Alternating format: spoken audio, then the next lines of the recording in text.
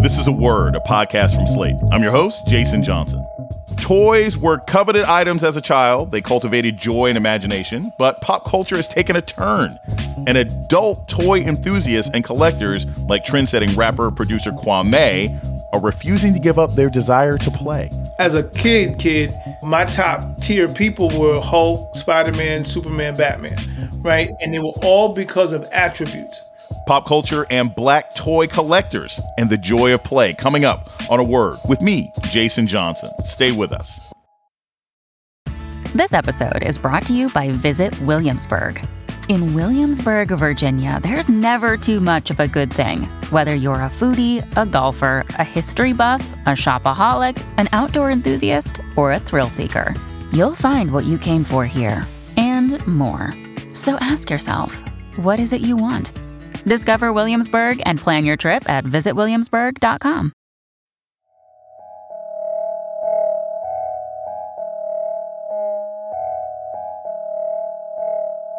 Welcome to A Word, a podcast about race and politics and everything else. I'm your host, Jason Johnson. The narrative that toys are just for kids is being reshaped by passionate pop culture collectors and Hollywood. Parents used to stand in line for Cabbage Patch Kids or Tickle Me Elmos for their kids. Now parents are standing in line for Justice League action figures and Funkos for their own collections. Toys used to be just for kids. Now they're big business for adults and kids at heart. Once popular child favorites like the 1980s Teddy Ruxpin can sell for as much as $1,400 today. There are billion-dollar movies about Barbie and the Transformers and documentaries about Beanie Babies and other 90s toys. Look, toys are big business. The toy collectibles market is forecast to reach $35.3 billion with a B by 2032, according to MarketDecipher.com. Our guest today knows the value of a good toy. For years, he's been feeding his curiosity for toy culture and exploring the intersection of toys and hip hop. Kwame Holland is a rapper well known for his debut album, The Boy Genius, released in 1989 at the age of 16. He has since emerged as a pop culturalist, writer, DJ, and producer known for working with the likes of Mary J. Blige and 50 Cent. But these days, he also produces collectible art experiences with the collective he co-founded, Let's Be Onyx. LBL celebrates pop culture with original and licensed toy and collectible experiences. Kwame, welcome to A Word. What's going on, Jason? Kwame, your debut to the music world, to me, you were at the sort of forefront of alternative hip hop. You know, the polka dot style, the funny storytelling. What got you into music? What was your inspiration? I was always inspired by music, but the cool thing was my grandfather was a publisher. One of his good friends was Lionel Hampton, the great jazz vibist. You know, I would have conversations with Mr. Hampton, and he was like, what do you like to do? And I'm like, well, I like to play the drums. And then the next thing I know, a drum set was on my doorstep, and it was a gift from Mr. Hampton. So that honed my drumming skills. Then you have, as a little kid, at the same time, hip-hop starts showing up. And I was immediately enamored by that. And then hip-hop just became the culture that I was in as a kid. So the culture is everything. The culture is making the music. The culture is breakdancing. The culture is graffiti, rapping, beatboxing, fashion. So all those things moved me forward. And toys played a very big part in it, because as I was getting older and I was into the music culture, I was also, as a kid, still being a collector and still wanting toys for a good report card or for the holidays or for a birthday. And I remember my father saying, okay, look, you're about to turn 13. So the day you turn 13, on your 13th birthday, there will be no Star Wars, there will be no G.I. Joe, there will be no He-Man, there will be no Transformers. You got to get out of that. He said, now what you do with your own money is what you do with your own money. So by being forced out of toys, I go all the way in with music. We met at San Diego Comic-Con, and you were on a panel talking about like hip hop and comics. I mean, everybody played with toys, but comics used to be nerd stuff in the 80s. Was there a connection for you between comics and hip hop? Was there a way that those sort of flowed together when you were younger? 1000% connection. You know, a lot of people hyper focus on 90s hip hop, but if you deal with early, mid to late 80s in general, in New York City, it was hell on earth. And when I say hell on earth, because of the crack epidemic. So when you're dealing with that time, so many things can happen to you. And comic books, hip hop, they're escapisms. So for me being like a geek or whatever, I'm absorbing the music, I'm reading comic books. The comic books are fueling my vocabulary. It expands your mind, expands your imagination. And if you're a writer like I am, that input flows out into my output. Even as a producer, when I was learning, just making music, and my thing was I wanted to make music, write music that took you someplace and took you into a fantasy realm, an escapism realm, and also talk to a group of kids that were like, look, we don't have to be the crack guy, we can be, there's some fantasy and nerdism in hip hop as well. So, it all flows in together. You have this perspective, not just on hip hop, not just on comics, but on toys that is very unique.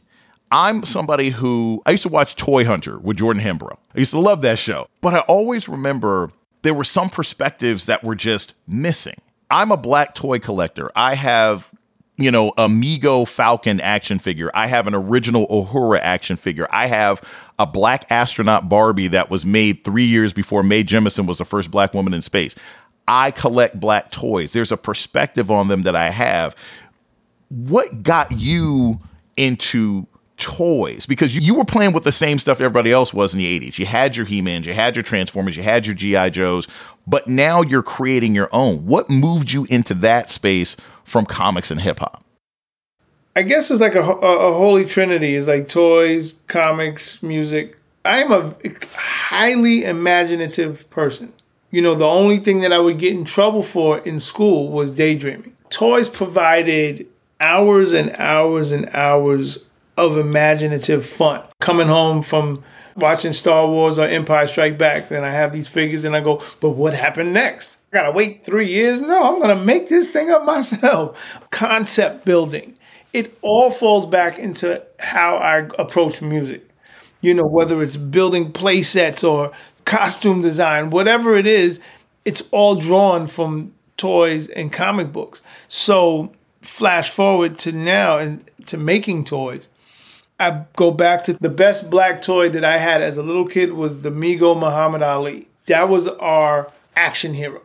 You can have like a Mr. T figure, but that figure didn't really do anything. It just was real, like a stiff figure or whatever. But the Muhammad Ali figure was like a real action hero. And I just remember my mom I remember she found a Deadwood Dick action figure. I don't know how she found it. She found like some off-brand. I don't know if you remember, there weren't too many black Cabbage Patch Kids. So there were like ladies at church that would be knitting and making their own Cabbage Patch Kids. All this kind of stuff. Or, you have the black Barbies. And I just said, I would like to contribute to that. I would like to, if not make my own toys by myself, join some sort of collective that understands that. I could implement my toy ideas and try to produce things on that nature. But even more so, I really want to immortalize the era of music that I grew up in. Because the rappers, the singers, just the people in the eras that I grew up in were like superheroes. They all dressed differently. They exuded literally like a superpower. Everybody stood alone. We had our own image and strong images that represented different things, all the different facets of the black community. We showed in the 80s that we weren't a monolith. So I wanted to make toys that represent that. We're going to take a short break and we come back more about black toy culture with collector Kwame. This is A Word with Jason Johnson. Stay tuned. You're listening to A Word with Jason Johnson. Today we're talking about the popularity of toy culture amongst adult collectors with rapper, singer, producer, and toy creator Kwame. When you think about your own collection, and, obviously the audience can't see this. I can see into your place. I see you got a Galacticus behind you. There's an animal from the Muppet Show. You got an Ultron video game. I'm actually a retro gamer as well. What are some toys that are your prized possessions? What are some toys that have particular meaning for you that you either have held since you were a kid or that you've acquired as an adult? You know, it's weird. I'm not into the first of this or like mint in box of that or signed this, that. Or, I'm not really into that. Maybe this is nostalgia in me, but I'm into the toys that really resonated with me as a kid and maybe partially things that I couldn't get, like my parents didn't get. For me, I love Shogun Warriors and Godzilla. Shogun Warriors, the giant robots. Godzilla is Godzilla, and it had nothing to do with, there's no race, there's no anything. It's Godzilla and robots. You know, I'm like a super Godzilla head, so it's just like, there's an attribute to Godzilla that I resonate with. So, you know, my first Godzilla toy is very, very important to me. And the Shogun Warriors, because I got the Godzilla, but my mother would never get the other Shogun Warriors. But like also my Mego Muhammad Ali. I remember having that. I remember when I got it. I remember where I got it. I remember who bought it for me. And so losing it as a kid and then, you know, buying it again, that's special. But that's the thing. I didn't need it all in the box because when I was a kid, I took it right out the box. So I don't need it in the box. I just need the figure there. But, you know, my go-to is 100%. I think my quick go-to are my old Mego figures. So for those who don't know, Megos are these 8-inch action figures with like cloth clothing. And they made everything in the 70s and the very early 80s. So from Marvel Comics to DC Comics to Star Trek, Happy Days. There was a Fonzie action figure. I love my Fonzie action figure.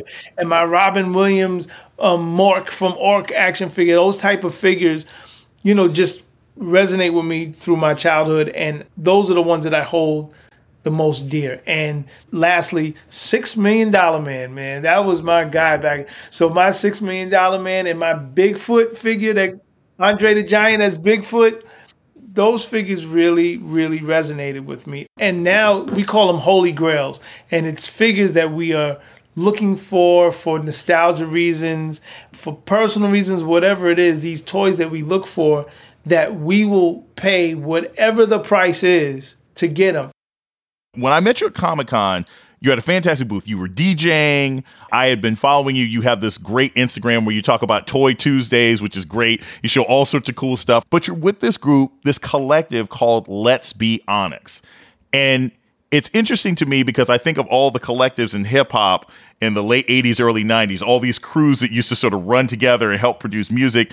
You're doing a similar sort of thing. Tell us a little bit about Let's Be Onyx. What are you guys doing? How did you come together? And what are you bringing to the marketplace? So Let's Be Onyx, or for short LBO, is an artistic collective of toy veterans, artists, and enthusiasts like myself. And what we do is, the basic mission is to make a diverse, all-inclusive landscape in the world of toys, starting with toys that represent who we are as African-American people.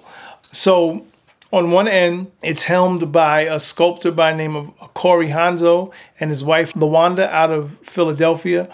And it started with Corey sculpting these historical black figures.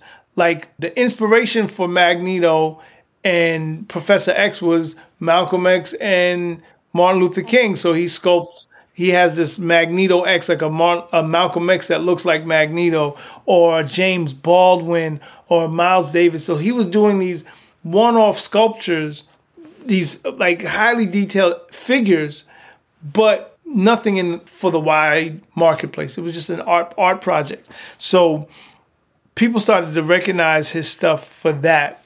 So for now, what we did was, if anybody understands the action figure space, the very first quote-unquote action figure was a figure called Captain Action. Captain Action was this guy that came out in 1966, and he was pretty much a male Barbie. You can take Captain Action, you can take his clothes off, and you can turn him into Batman. You can turn him into Spider-Man. You can turn him into Superman, Captain America, whomever. And then he had a bad guy named Dr. Evil, not from Austin Powers, the original Dr. Evil. And it was like more like for boys to have like an action figure that can also do dress up, and you could change these outfits. We've acquired the license to Captain Action, and so now there's a black character, Major Action. There's a female character, Lady Action. We're gonna keep going down the list, and it's not about a male Barbie doll or playing dress up. Yes, we're gonna be able to do that. So yeah, there might be a Major Action that can turn into Black Panther. He might be able to turn into Icon or turn into. So you can get an Icon figure now via Captain Action. You can get a cool retro looking Black Panther via Captain Action or whoever else. But there's also, we're doing a whole lore, a whole mythos behind his story. And so that's our first project, and I'm really excited about it because for me as an action figure collector, like Captain Action Batman, Captain Action Spider-Man, those are holy grails for me. And them things, like I looked at the Spider-Man the other day, I found one, and it was starting at $15,000. So we want to be able to create that vibe times 100 with our version of Captain Action, and that's just the beginning. There's other characters that we're developing, characters that aren't based on anything. It's just our own creative things. Also toys that are in the Black history space. We have like a subsidiary company called Dope, and that only focuses on Black historical figures. So there's a Stagecoach Mary and there's a Bass Reeves. If anybody doesn't know who Bass Reeves is the prototype, the real life prototype for the Lone Ranger. He was a ranger, a Black Ranger back in the days. And then you have Stagecoach Mary. Her name is Mary Fields, who was one of the first male carriers, not just female male carriers. And she had to defend the male that she was carrying. And these are deep-rooted historical Black figures that a lot of people don't know about. And so those are the two and they're highly detailed adult collector figures. But then we're going to do some for the kids, because I think cool looking toys for kids that are based in real life properties promotes the kids to research, read, and learn.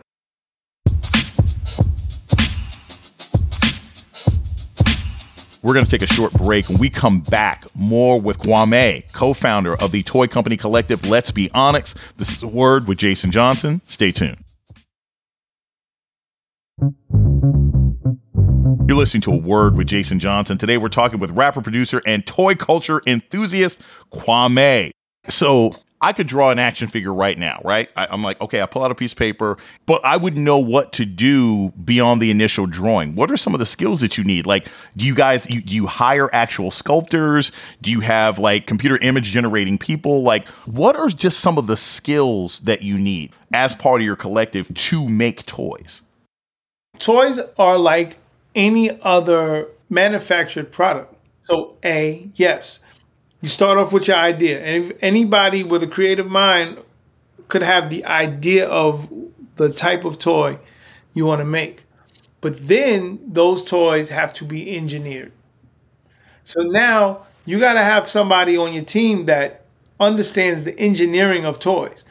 Take, for example, a transformer. If you get a transformer and you can transform it from a robot to a plane, or a plane to a train, or a train to a car, that is serious technical engineering. It's not just toy making.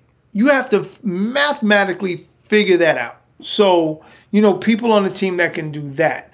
Like you said, the sculpting of the toy to make it actually. And the good thing is now you can hand sculpt. So if you have a skilled hand sculptor, that's one thing. But now you can also computer 3D sculpting and print it out, which I think is the most amazing Star Trek futuristic thing I've ever seen in my life. Then there's the manufacturing side. There's the business side. Where do we manufacture this at? Do we make it here in the United States? What materials do we use? What plastics do we use? Do we use resin? What type of paints can we use? What paints are not legal? There are paints that are illegal in this country but legal in other countries. We need to know that. That's all into toy making. So there's all sorts of technicalities. And then you got to figure out how to get all of that done by the due date that you said you were going to get it done. And that's the thing that destroys a lot of toy companies. They cannot deliver. I see it all the time, and we do not want to be that type of toy company. So we're pacing ourselves. And I would love to show in a way for kids to understand that process. Just like how Mr. Rogers showed me how crayons were made, or how the Incredible Hulk TV show was made. Things like that, that's a dream of mine, to be able to start showing these processes that I'm explaining to you as well. We've talked about your IG. We've talked a little bit about your music. If somebody just wanted to really tap into their inner child and was like, yo, I love what Kwame is doing, how can somebody support your work? What's the best place to go? Is it following you on Instagram? Is it getting the Kwame action figure that's coming out in 2024? Somebody who's listening to this who's like, I'm back into this, I want to be an adult toy collector. How can they follow you and support the work you're doing? Tapping into your inner child is very important in life, period. Some people may have a lot of trauma in their childhood. Some people may have a great childhood, but had to extinguish that for adulthood. I believe that tapping into your childhood, just remembering who you are, not who you were, because who you are as a child is partially who you are as an adult. Really remembering who you are and walking in that with your experiences as an adult, life will seem so much more exciting. Everything will excite you. Oh my God, look at that light bulb. It's just like, if you approach things with the nature that you had as a child, I just guarantee that you will maneuver in a different way. Positive or negative, if you had a positive or negative childhood, it still helps you maneuver in a broader, different, greater way. As far as me, I think a lot of things that I'm doing is very concentrated into Instagram for now. So Instagram at Kwame Vision. And I'm learning how to be the 100% me. I use Instagram as a tool for that. So whether it's toy collecting, whether it's philosophy, whether it's music, whether it's art, whether it's fashion, Instagram has become my first hub. And it's weird, people know me for doing music. I've been producing a lot of records for the past, 20 some odd years at this point, 30 some odd years at this point. And now I'm just like toys. And somebody said, are you abandoning your music? Are you abandoning your first love? And I thought about it, I was like, I feel like I'm neglecting my first love. And then I really thought about it, I was like, no, I am reacquainting myself with my first love, which is toys, comic books. Music became my second love as I was growing out of this. So now it's like introducing love number one to love number two and putting out product, like I said, becoming my 100% self and infusing everything into the things that I do.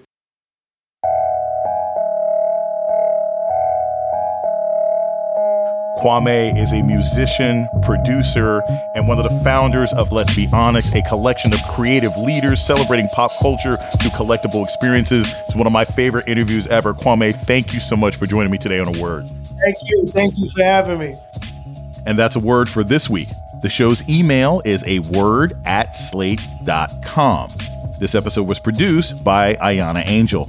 Ben Richmond is Slate's Senior Director of Podcast Operations. Alicia Montgomery is the Vice President of Slate Audio. Our theme music was produced by Don Will. I'm Jason Johnson. Tune in next week for A Word.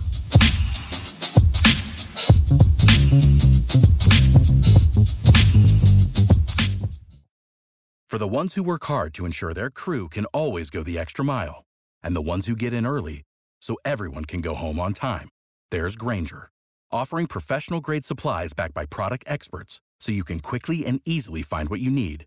Plus, you can count on access to a committed team ready to go the extra mile for you.